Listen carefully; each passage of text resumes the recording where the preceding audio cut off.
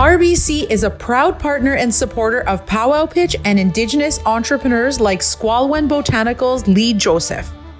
Discover her story in RBC's latest edition of A Chosen Journey at rbc.com/A Chosen Journey. Traditional healing with a modern vibe. Sister Sage, Powwow Pitch winner, has got you covered. Cleanse your body and spirit with smokeless smudge, handmade soaps and bath bombs. Peace, love, and smudge. Join the Sage fam at sistersage.com. Shopify is supporting Powwow Pitch to scale across Turtle Island this year to grow our support for Indigenous entrepreneurs. Visit shopify.com/Powwow Pitch to scale with us by selling your products online with a 30-day free trial.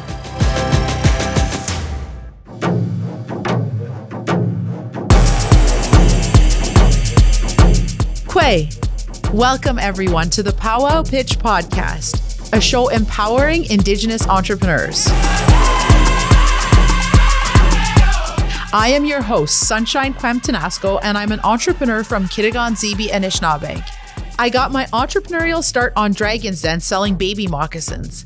And today I'm the creator of Powwow Pitch and Her Braids, an author, water protector, mom, and advocate of Indigenous entrepreneurs. Each year, Powwow Pitch supports thousands of Indigenous entrepreneurs to tell their stories. I launched this podcast to grow the reach of our entrepreneurial wisdom connected to our rich culture and deep roots as Indigenous people. On this podcast, I interview some of the most successful Indigenous entrepreneurs, makers, and creators to share their stories, learnings, and wisdom to lift us all. The Powwow Pitch podcast is a production of Powwow Pitch, syndicated through the Startup Canada Podcast Network and co-presented by RBC, Shopify, and Facebook. Welcome to the show.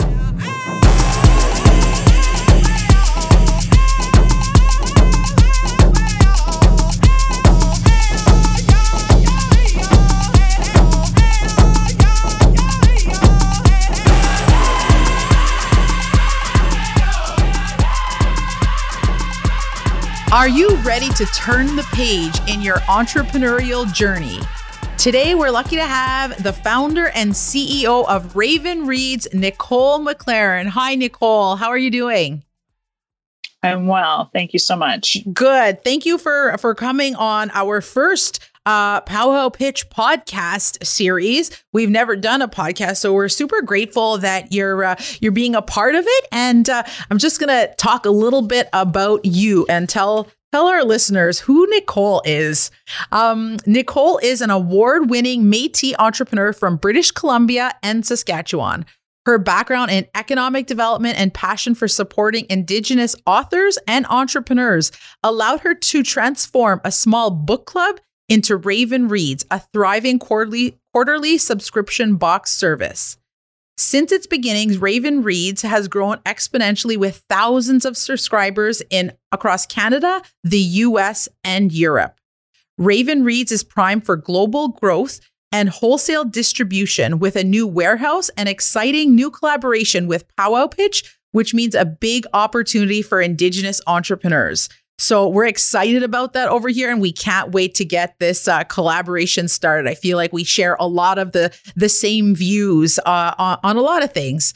Nicole has invested over $150,000 back into the Indigenous economy and donated over $2,000 to literacy programs for Indigenous children and youth. Nicole is also a founder and chair of the Indigenous Women's Business Network and holds 2 bachelor's degrees in working towards her MBA and lives in the southern interior of British Columbia with her husband and 2 children.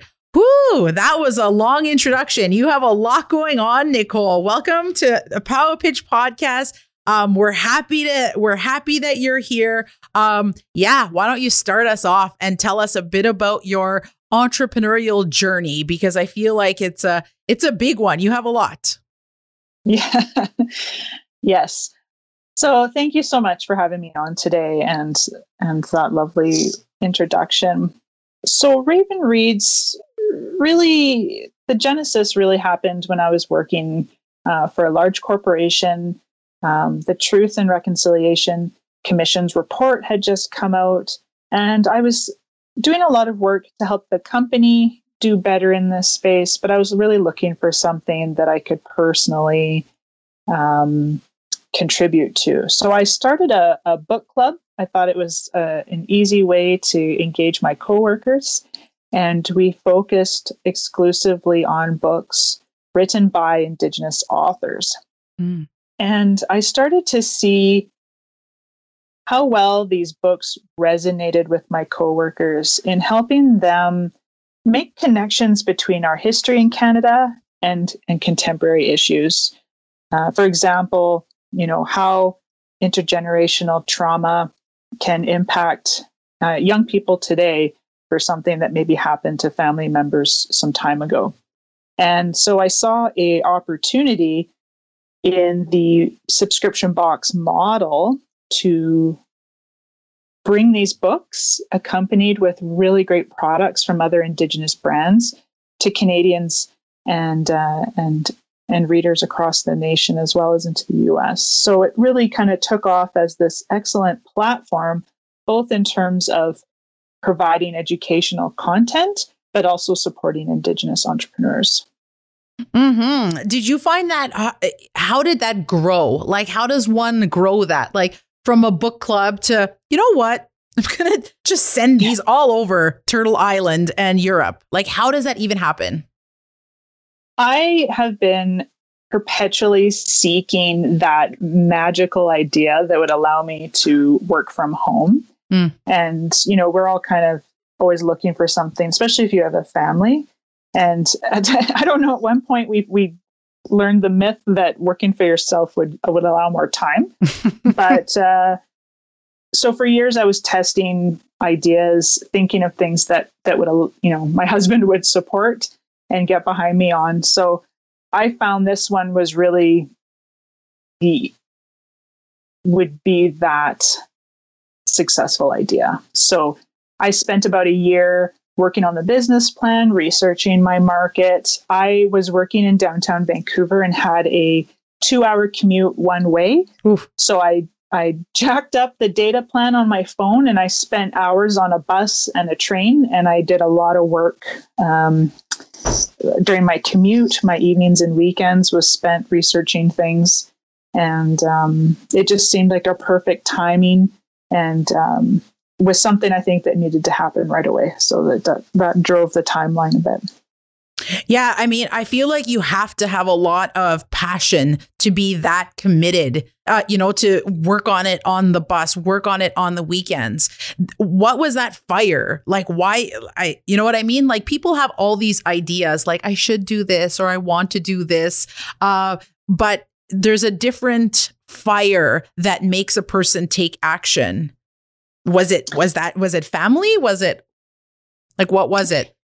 It's definitely a combination of things. I knew I wanted to be an entrepreneur. I knew I wanted to be successful in terms of launching something and have it be a success and have it grow into something.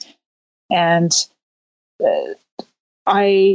when I get committed to an idea, I want to research it and I want to test it out. So it takes a lot of work, and each entrepreneur is different in terms of what their dreams and their ambitions are and what their timeline is for achieving those.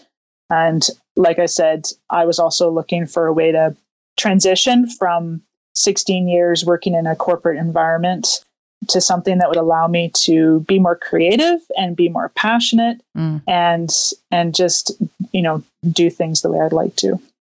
And so do you do this full time now? I do, yes. Okay, so you mentioned you have children and a husband. What that's a risk, right? You're going from probably getting paid regularly with benefits to then taking that full jump. When did you do that, and was that scary? Like, what were the feelings that were going on in that time? Do you remember? Yeah, so I was definitely in a position where I was looking for something different and not wanting to stay in my current position much longer. And I also realized that I was getting to a point with my business that I needed to be on it full time. So it just wasn't going to get the traction and the growth that it needed to if I was to continue to do this as a side hustle per se. So I decided it was time to leave and do this full time. Ironically, I found out I was also pregnant a few days after I provided my notice. So I probably would have stayed on a bit longer to capitalize on some of those benefits. So it's just been, I think it was just fate and it was meant to be. So I've been able to enjoy being at home with my baby, who will be a year old this weekend.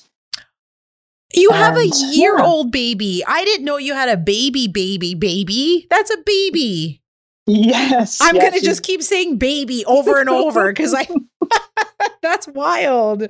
Well, congratulations. That's, so you're working hard. Like, yeah. Are you sleeping? Yes. Luckily, baby sleeps well. My husband's been home this last year as well. So he helps take care of baby. And, she helps file paperwork in my office while I'm on calls. Oh, so you're a seasoned entrepreneur, right? Like you've been doing this for how long now? Oh, I started dabbling in different businesses probably at least 15 years ago. So I was living in Saskatchewan, also looking for that next big, great idea that would allow me to exit the traditional workplace. And I started, like a lot of moms, when they're on their first mat leave, I started making things and then trying to build a business model around something I'd like to make. So I was sewing baby clothes and trying to sell those online. And I think I even got into making jams and baked goods. And I was living in a small community and I realized I needed a farmer's market to sell this at. So I started a local farmer's market, but quickly realized that, trying to make things physically was not my forte. So we moved on from that. And I've dabbled in other things like a lot of women. But this one really was, I saw the product market fit opportunity and it was something that had passion behind it rather than just a physical product. Wow. So you really are a serial entrepreneur. And you don't have, it seems like you sort of just casually mention like, oh yeah, I tried this and I tried that and that didn't stick. Whereas like in my experience, because I started the baby moccasin business 12, 13 years ago. And that had to close and then reopened. That was like, every time I tell the story, it's super dramatic because like I felt like I failed, and then talk about failure, but in a good way. You seem to be very nonchalant. Like there doesn't seem to be any scars about it. Like, what is that? Explain that to me. The bank account has scars, that's for sure. No, and I appreciate all of my wacky ideas and things that I tried with little preparation because I learned something from each of those things. So I learned about the importance of preparing and researching before I start. And I think a lot of entrepreneurs these days, especially Indigenous entrepreneurs, they start with the product and then they're trying to find ways to fit that into the market. And you need to try and test that out a few times before you figure out what that sequence should look like. I agree. I often give workshops and I tell entrepreneurs like, just fail faster and then you've learned. And so I guess my question now is, which lessons did you learn from each of your businesses or the things that you shot at the wall and didn't stick? What were the most valuable things of each time you tossed something at the wall? Definitely investing some time into researching your market. So whether that's researching the competitive landscape, like is there 50 other products out there that are exactly the same? Is there demand for the product, and it takes time to figure out to find where to go find those answers.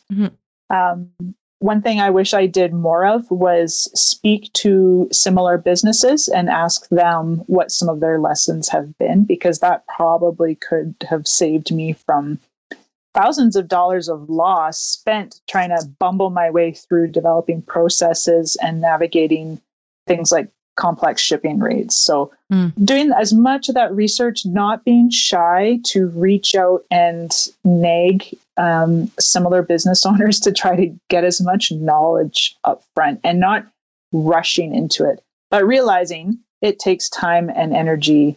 So you're giving up your evenings and weekends and kids' dance performances and stuff to really nail down a well thought out plan. Mm-hmm.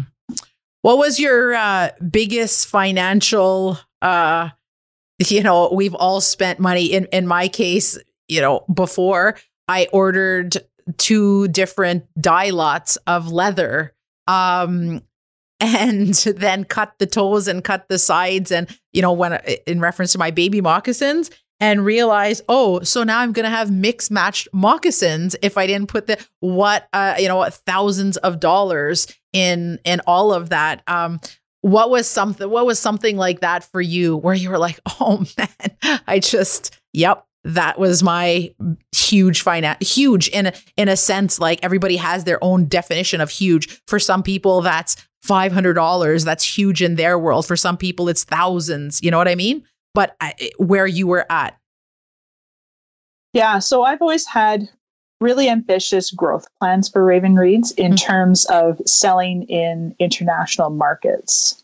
And I've known for some time that I probably would have issues trademarking Raven Reads in the US. And I wanted to do that from just a risk management perspective. So I'd feel comfortable, especially in the US market. Mm-hmm. And so I started working on a new brand identity for us to use in other markets. So I knew I couldn't trademark Raven Reads in the US because there's already too many similar names and products, and it'd be impossible.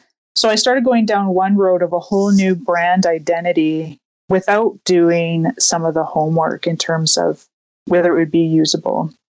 And I was trying to juggle lawyer input with designer input, and we did up a whole new brand. So like the logo, the word mark, box design, and everything. And then I realized that I could never use it in Canada. So that, that took some cost and then some money, but we were able to, I decided to just park that and make sure I had all my T's crossed and my I's dotted. And then we were able to just roll that over into a second brand option that I know will work in both countries. Wow. And so I guess if you're going international, there's probably a whole other set of rules that you have to follow, I assume, right?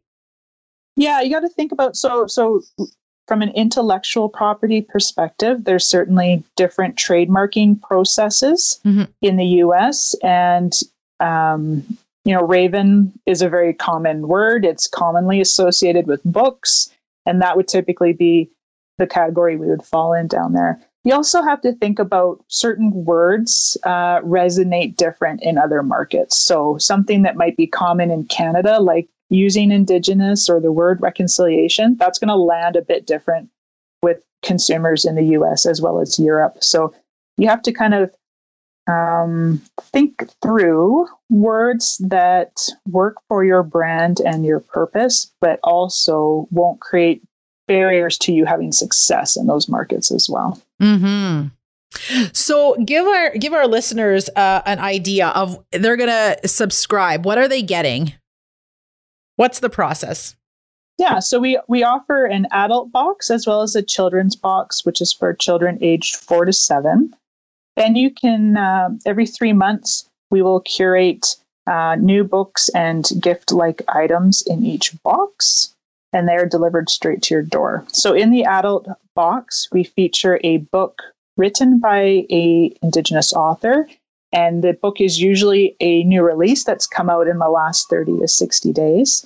And then we include 2 to 3 gift items in there, which can be things from coffee or tea to candles, jewelry, or as well as little pieces of art or crafts.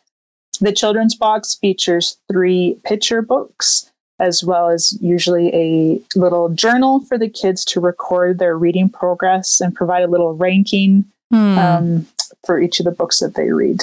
Aw, and they're all by Indigenous authors. The children's books are either written or illustrated by an Indigenous person. That's amazing. And how do you find these people? Like, how do you find all these authors and illustrators?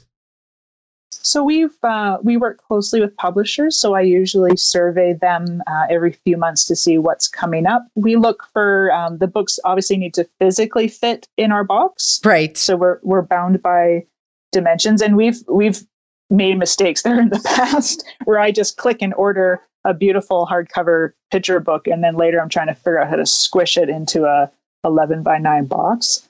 Right. But so we're looking for up and comers and trying to find things that people may not already have on their bookshelf. Right. So do people, if they wanted, could they send you an email and say, hey, I published this book, and, is that how it works as well? Yeah, we definitely do welcome emails from both entrepreneurs as well as authors and illustrators, and they can email us at support@ravenreads.org anytime. Awesome. And so we are super, super excited to be partnering with Raven Reads. So Powwow Pitch and Raven Reads are coming together to support Indigenous entrepreneurs, because that is what we both do, right? And so you want to tell us a little bit about that? Sure. Yeah. So certainly when you approached me with this idea, I thought it was a great idea, as there's a lot of synergy between our two missions. And Raven Reads is really the perfect platform to accommodate the curation of products from Indigenous entrepreneurs and then distributing them to a large audience that can cover a huge geography. So we recently moved into a new 2,000 square foot warehouse and distribution center in Kamloops.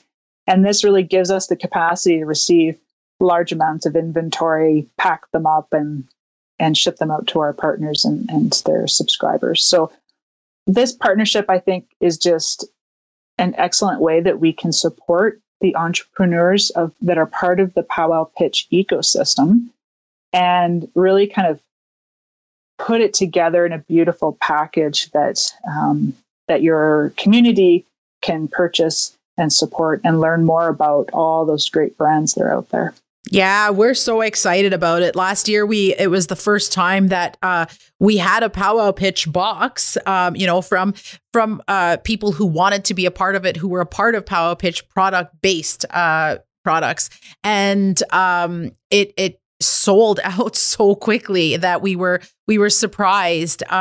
So we're happy to be partnering with you, where now it's something that you already do, and we don't have to, and we can support and showcase all this amazing talent that's happening in Indigenous country, and Indigenous entrepreneurs are creating these things. So I can't thank you enough. I appreciate you coming on board and saying yes. And I think that's going to be great for people just everywhere who've watched Powwow Pitch and who are, have all these ideas and are going through with them. Sorry, I'm so excited. I'm choking around over here. So if you could give advice before we close this podcast, what would you give other Indigenous entrepreneurs who are just starting out?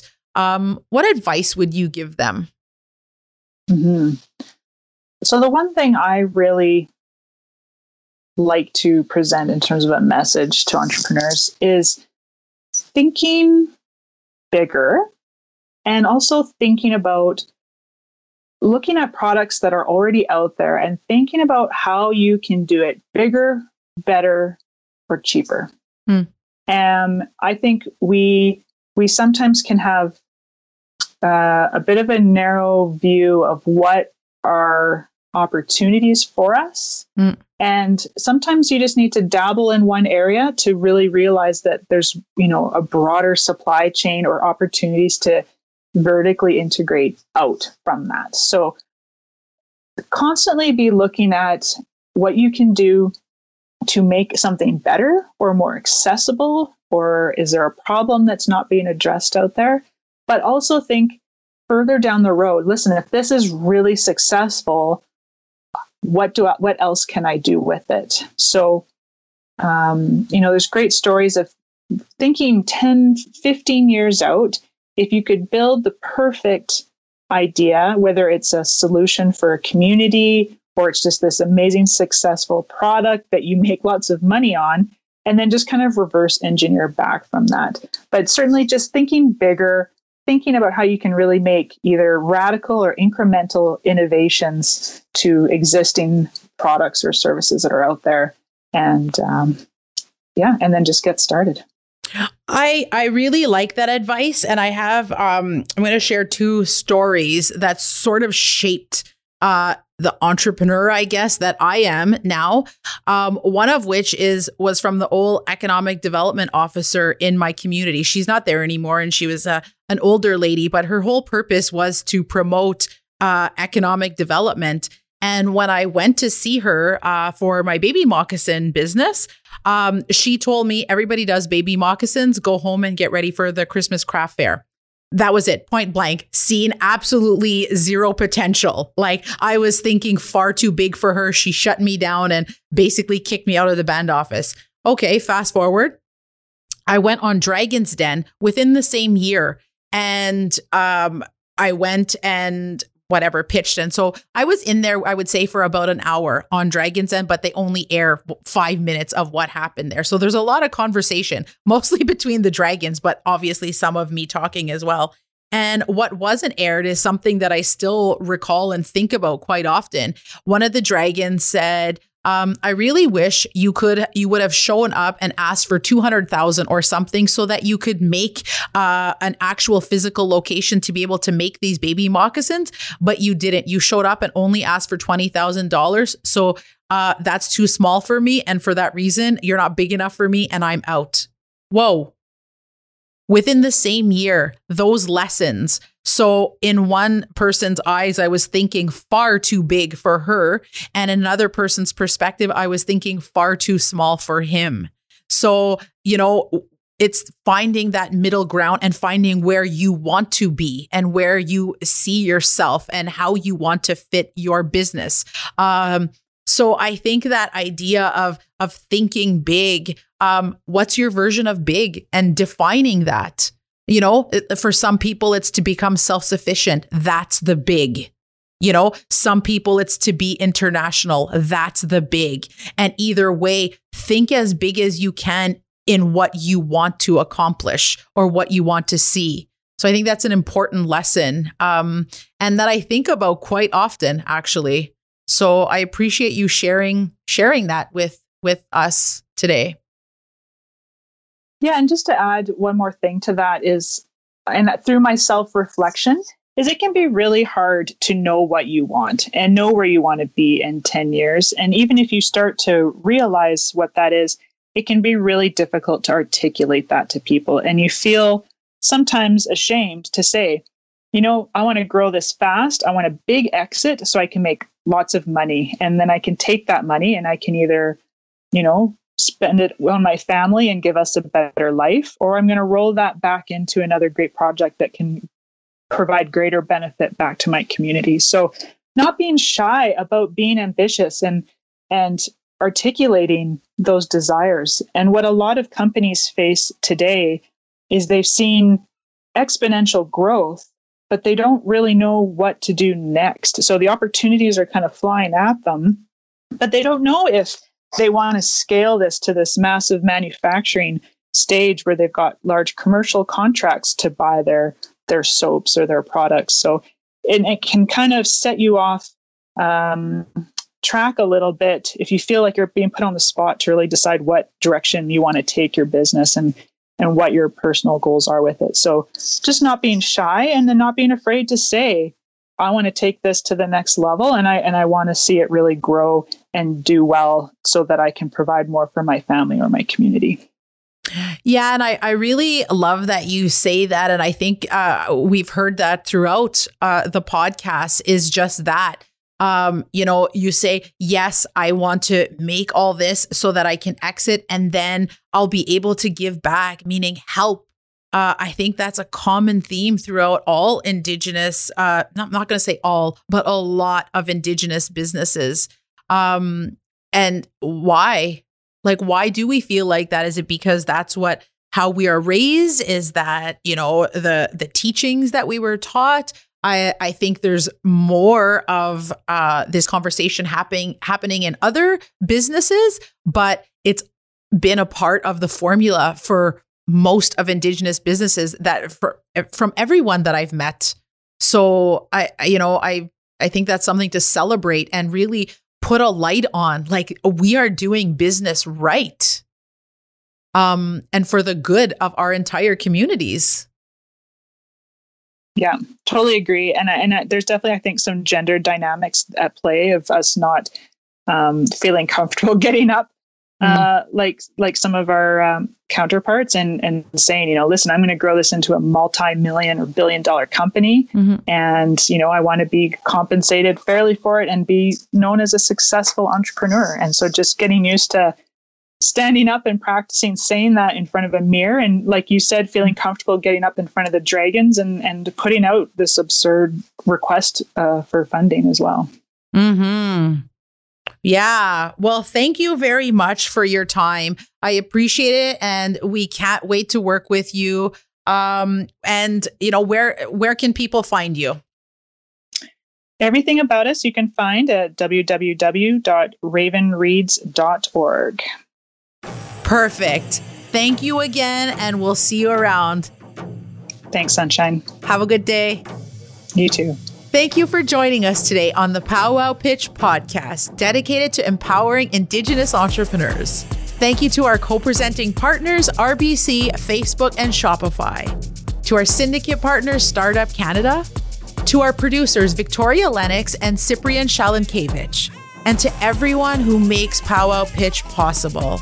Be sure to visit powwowpitch.org to explore how we can support you to start your business and sign up to our newsletter to learn more about the Indigenous Startup Program to get access to training and mentors, the Powwow Pitch competition for your chance to win up to $25,000, and the Indigenous Entrepreneurship Awards to celebrate your success.